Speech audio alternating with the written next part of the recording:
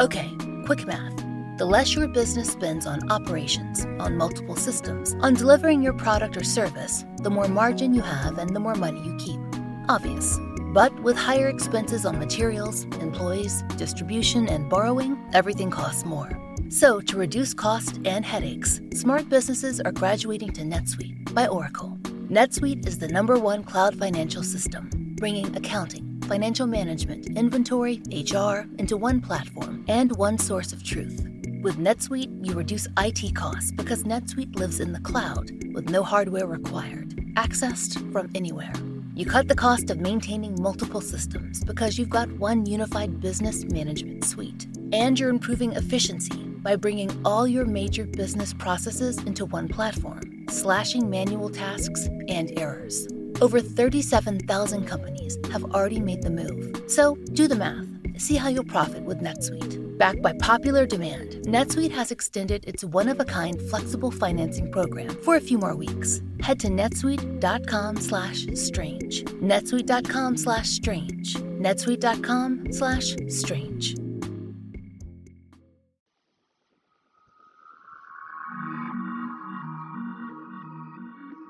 I'm Laura Norton, and this is One Strange Thing, the show where we search the nation's news archives for stories that can't quite be explained.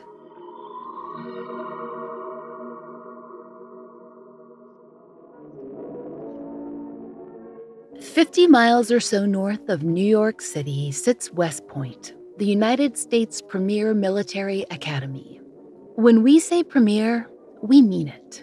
Aside from a battery of entry exams, both physical and mental, one must be nominated to even apply for admission.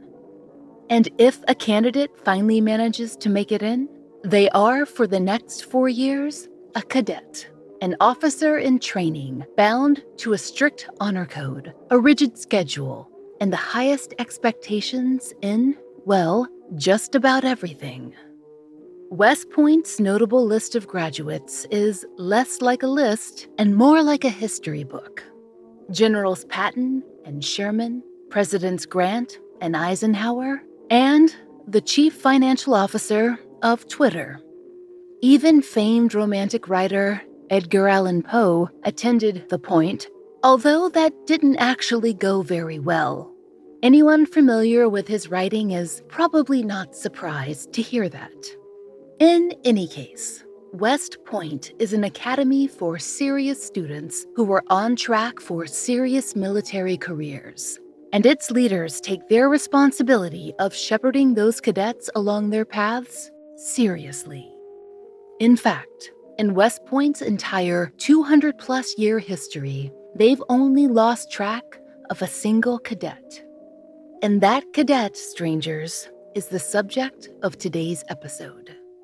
In the first half of the 20th century, there were a handful of famous missing persons cases that everyone knew. And the disappearance of Richard Colvin Cox, West Point cadet, was one of them.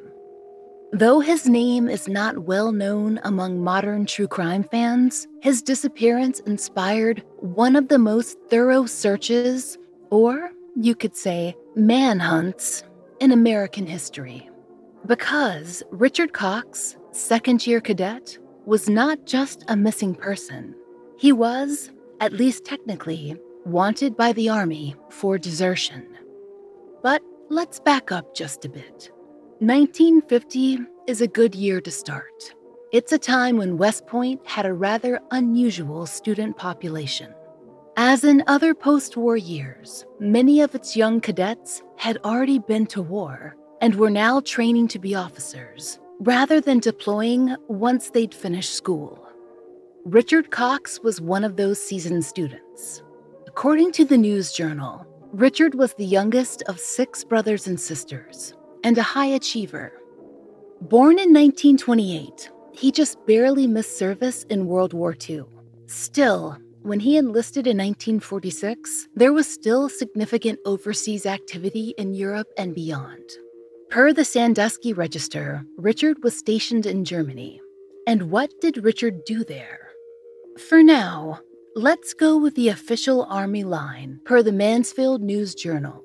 Richard was, quote, a clerk in the intelligence office, but had no security clearance.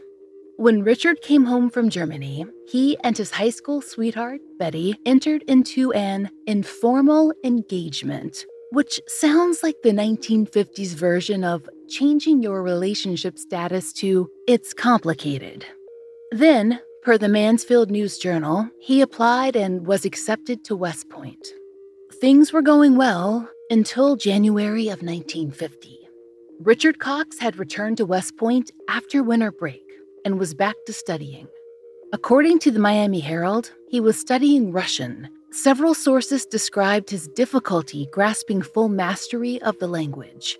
Yet, he's also described by a number of outlets as, quote, in the top third of his class, with no apparent issues. But his own mother, Minnie, viewed his return to West Point with more concern. She told the Lima News that he had not seemed enthusiastic about going back up to New York to resume his studies, and the letters she'd received since his return, Minnie told reporters that his letters have sounded as though he was dissatisfied.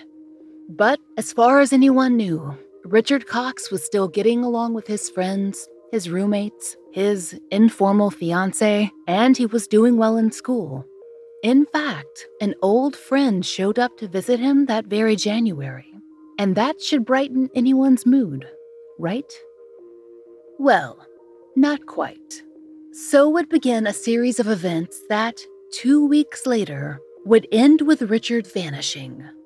What we know about this period is mostly because of the News Journal, which would eventually publish an exhaustive 12-part expose on Richard's case. And more specifically, we have reporter Jerry Underwood to thank. As patron saint of annoyingly persistent journalists everywhere, he squeezed one Freedom of Information Act request after another out of the government until he had piles of information. Richard Cox's personal letters, the FBI reports, and even possible suspects and theories. According to Underwood, it was the first week back at school, and Richard Cox and his two roommates, Dean Welch and Joseph Urschel, had settled back into their routine. Reportedly, they didn't notice anything unusual about Richard, not until he began to mention an old friend who'd come to town.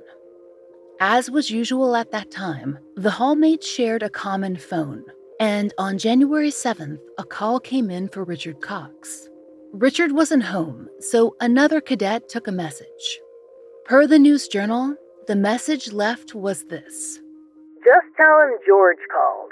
He'll know who I am. We knew each other in Germany. I'm just up here for a little while, and tell him I'd like to get a bite to eat." But Richard Cox told the cadet who'd taken the message, Haynes, that he didn't know this George, that he was some guy who claims he knew me in Germany. I don't know who he is. And yet, Richard's roommates can verify that he left to meet with the mysterious George that very same evening. According to Underwood, Richard's roommates never actually saw the man. But others did. People who worked at nearby businesses reported seeing two men, one of whom matched Richard Cox's description. And you might be thinking, that's a solid set of leads right out the gate. But you'd be thinking wrong. As it would turn out, these descriptions are as vague as they were inconsistent. Per Underwood's expose, one witness described Richard's companion as fair-haired with a fine complexion, and the other witness described him as dark-haired with a rough complexion. For the record, strangers, this underlines the fact that eyewitness testimony can be very unhelpful. According to the Bucyrus Telegraph Forum, Richard spent significant time with the mysterious George throughout that week, both on campus and off. And this time wasn't spent cordially catching up. As a matter of fact, Richard didn't seem to like this George guy all that much. According to the Mansfield News Journal, Richard complained about George more than once. He had other things to do after all, but he still went out with George for whatever reason. In fact, He came home from one of their earlier outings, that first Saturday, absolutely stinking drunk. He was so intoxicated that his roommates had to help him stumble through the dorms. But not before he'd screamed a woman's name down the stairwell. They thought it was probably Alice, though they weren't 100% certain. Listeners, you'll note that Alice was not the name of Richard's almost fiancée Betty, nor was it particularly close. We can't imagine that Betty would have been thrilled. An author who later published a book on Richard's case, titled Oblivion, even managed to dig up a photo of him from that night. The cadet was passed out at his dorm issue writing desk. He had never been in such a state, not at school. And what's more, he was coming home from these outings with George, full of strange and disturbing stories. They're too gory for us to relate here, because, apparently, some of you are letting your children listen to this podcast. Very educational of you, but suffice it to say, this George claimed to have committed a number of war crimes. If George had hoped to impress Richard with these stories, he had failed spectacularly. The young cadet related them to his roommates with distaste. But he continued to see this mysterious and apparently awful friend. And why? What hold or attraction could George possibly offer? What kind of history did they have back in Germany? Richard's roommates never found out. On January 14th, 1950, Richard told them that he was leaving for dinner with George. Per the Miami Herald, he planned to meet his guest at the Hotel Thayer, an off-campus establishment popular with cadets. According to his roommate, Dean, Richard was wearing his dress uniform and an overcoat, and he wasn't carrying anything. When investigators later searched his room, they found that it held most of his personal belongings. Numerous outlets reported the same items found in his room: $87 in cash, which would have been almost all of his money, according to those who knew him, and a watch. That watch was important. His family insisted it was special to him and that he'd never leave, not permanently, without it. He also left behind his civvies, or civilian clothes. We know that Richard Cox signed himself out of West Point. That signature has become something of a historical artifact. But what we don't know is, well, everything else. There's no proof that he ever made it to the Hotel Thayer. Where did he meet this mysterious George? Or did he even meet up with him at all? Richard Cox's absence was noted quickly, and West Point officials sprung into action. Per the Morning Call, they, quote, daily combed the 1,500-acre campus, searched the nearby town, and even deployed a helicopter. The News Journal reported that they checked every hotel and rooming house and with each bank to see if Richard had a bank account and if he'd made a withdrawal. Train tickets were cross-checked. Cabbies were questioned. And according to the Sandusky Register, officials were worried even from the beginning. They described his disappearance as, quote, more than alarming. Perhaps it was because his personal effects were left behind. Perhaps it was because he was doing well in school. Perhaps it was because they suspected foul play that this mysterious George had killed Richard Cox. But perhaps they were so intent on finding him because some very interesting correspondence had come to light. According to the Miami Herald, Richard wrote letters to his mother, his girlfriend Betty, and his best friend, all expressing dissatisfaction with school. He wrote to Betty, I asked Mother what she'd think or do if I give this place the boot it deserves. Go into a business or insurance school for 2 years and then sponge off her until I caught on to the cruel ways of the world. Per the Herald, he doodled a cartoon of a, quote, cadet spitting on the logo of the West Point Stationery. Doesn't sound like a man thrilled with his choice of career. And Bud Groner, his best friend and a man he'd definitely actually been stationed with in Germany, saw him just a few weeks before his disappearance. They'd had dinner, and Bud told the Herald that Richard was behaving oddly. "I don't think he was meant to be a career West Point person." So, Richard Cox was in poor spirits, and a mysterious friend had turned up in town. Many drinks and frightening stories later, on their second weekend of rendezvous outings, Richard Cox was simply gone. Per Underwood, it was calculated, how we have no idea, that Richard had about $5 on him at the time. Certainly worth more in 1950, but not worth George killing him over, surely. So if George had attacked Richard, why? And where were they now? West Point officials, the U.S. Army, and the FBI spent 3 years trying to figure it out. They started with the identity of George, who said he'd served with Richard overseas, but they couldn't turn up any evidence that that name or resume were real. According to the News Journal, officials eventually focused on a man who'd served with Richard Cox, not named George, but at this point, we might as well drop that lead entirely. This man, whose name was not George, had married a Russian woman, one named Alice, the same name Richard had drunkenly yelled down the stairwell at West Point. Bud Groner felt that this was the best candidate for the George who'd come to visit Richard. At the time, though, there wasn't enough evidence to connect the person of interest to the disappearance, though he was living near West Point. And if this man had killed Richard Cox, why? But a second Mansfield News Journal reporter would dig up more information on another possible George. And with this other suspect came a possible theory as to George's disappearance.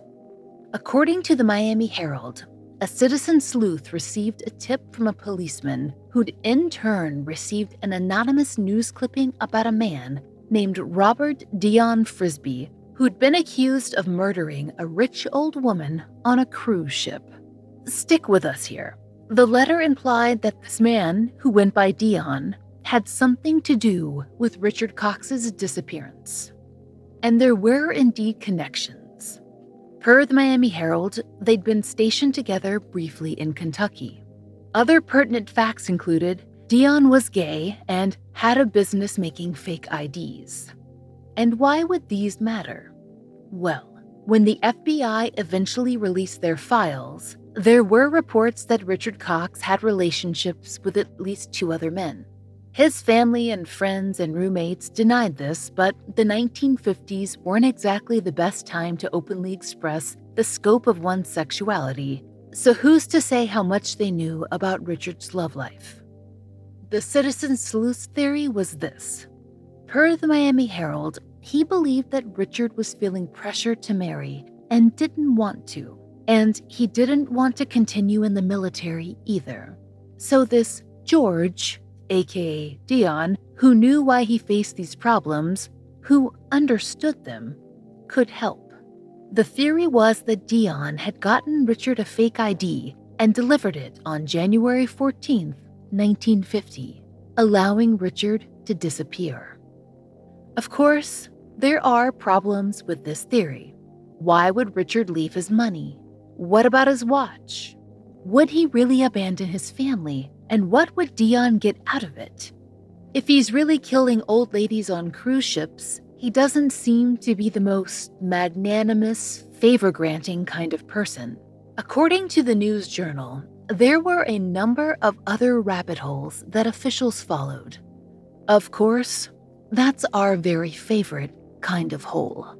They looked to Richard Cox's intelligence work overseas, such as it was, serving as a clerk for the unit in Germany, and that suddenly became a focus. Had he been involved in the black market while stationed in Germany? Spying? Intelligence work?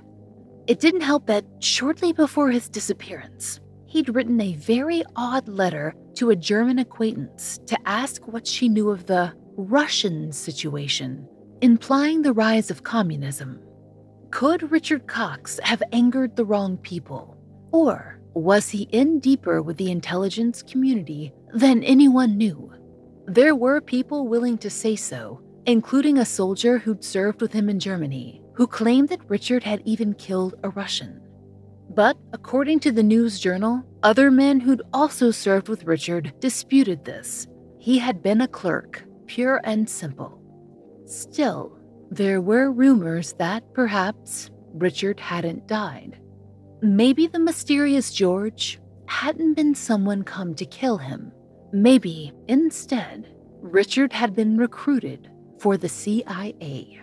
He would have been forced to leave his friends and family behind in order to serve his country as sneakily as possible. Sure, maybe he did speak some Russian, and he certainly had a suitable background, even a little bit of intelligence experience. But then, why would the FBI have so doggedly tried to find him? They didn't officially close his file until 1957, the same year that Richard was declared legally dead. According to the Mansfield News Journal, the Cox family never believed any of these rumors. They felt that George, whoever he was, had simply murdered their son and brother, and that authorities had never been successful in finding Richard's body. They found the theories alternately painful or irritating, depending on whom in the Cox family you spoke to. Several of his sisters lived into their 80s and 90s, and they granted interviews every time an anniversary rolled around. And that would be that for Richard Cox, a mystery that, while enduring, seems to have no threads left to pull, except for one strange thing. Since 1950, there have been at least 2 credible sightings of Richard Cox. And when we say credible, we mean military credible, as in not spotted by people who also saw Elvis at the Waffle House.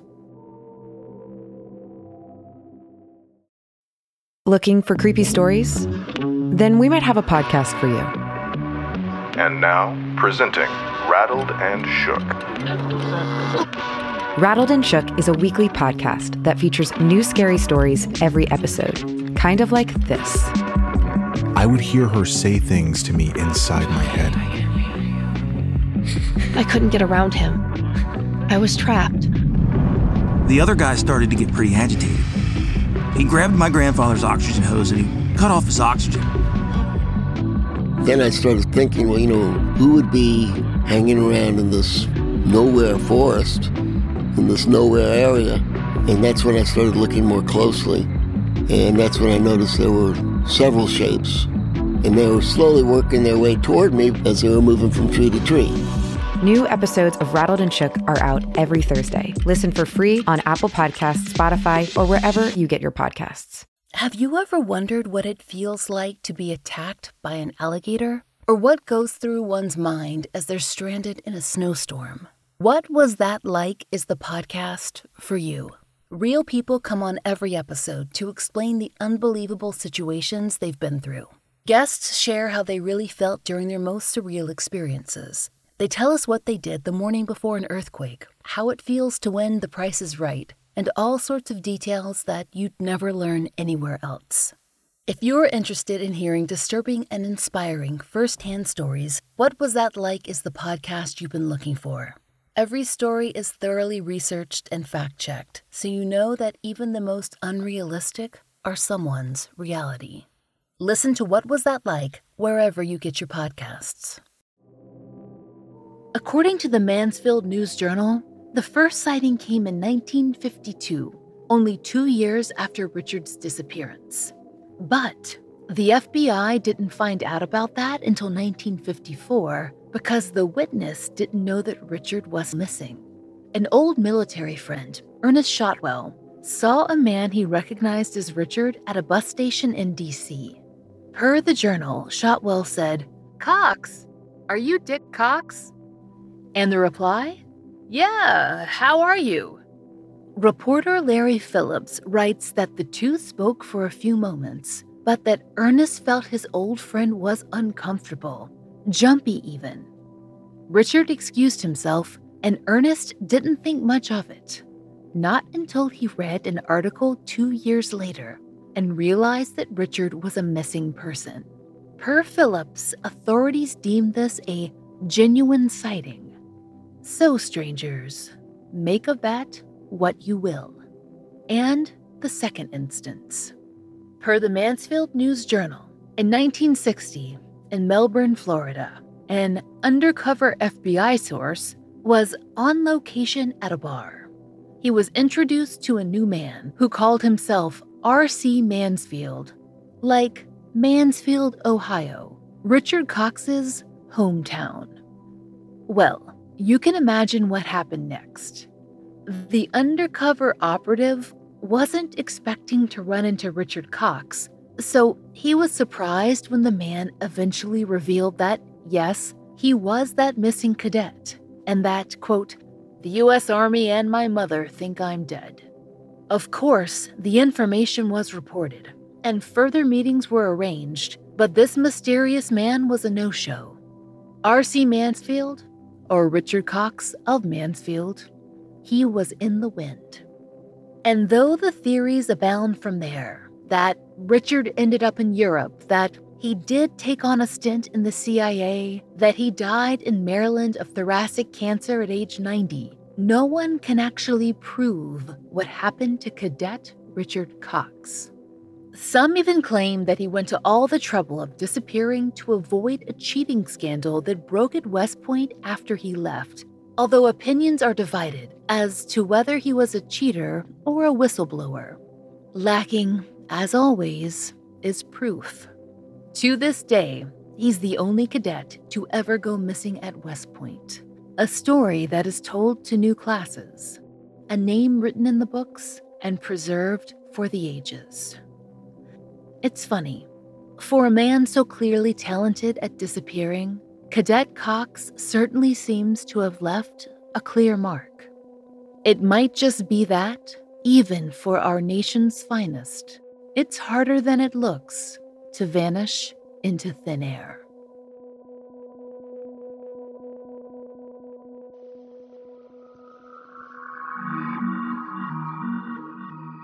We hope you'll join us next time for another real-life story from the fine print of America's local papers, from the lives of regular people, just like you and me, except for one strange thing. Oh, and strangers. One Strange Thing is an entirely independent production. To support the show and to hear more of the entirely true and enticingly peculiar, join us over on Patreon. There, you'll get ad-free early releases of our regular episodes, full-length bonus episodes, and plenty of other fun content, all for $5 a month. We hope you'll check it out. There's a link in the show notes.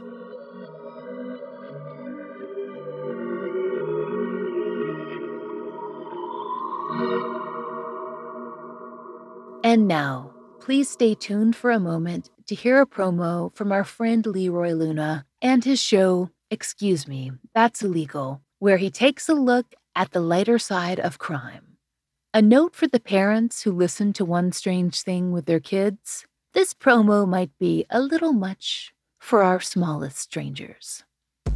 Oh, hey there. You like true crime stories, right? Yeah, I know, who doesn't?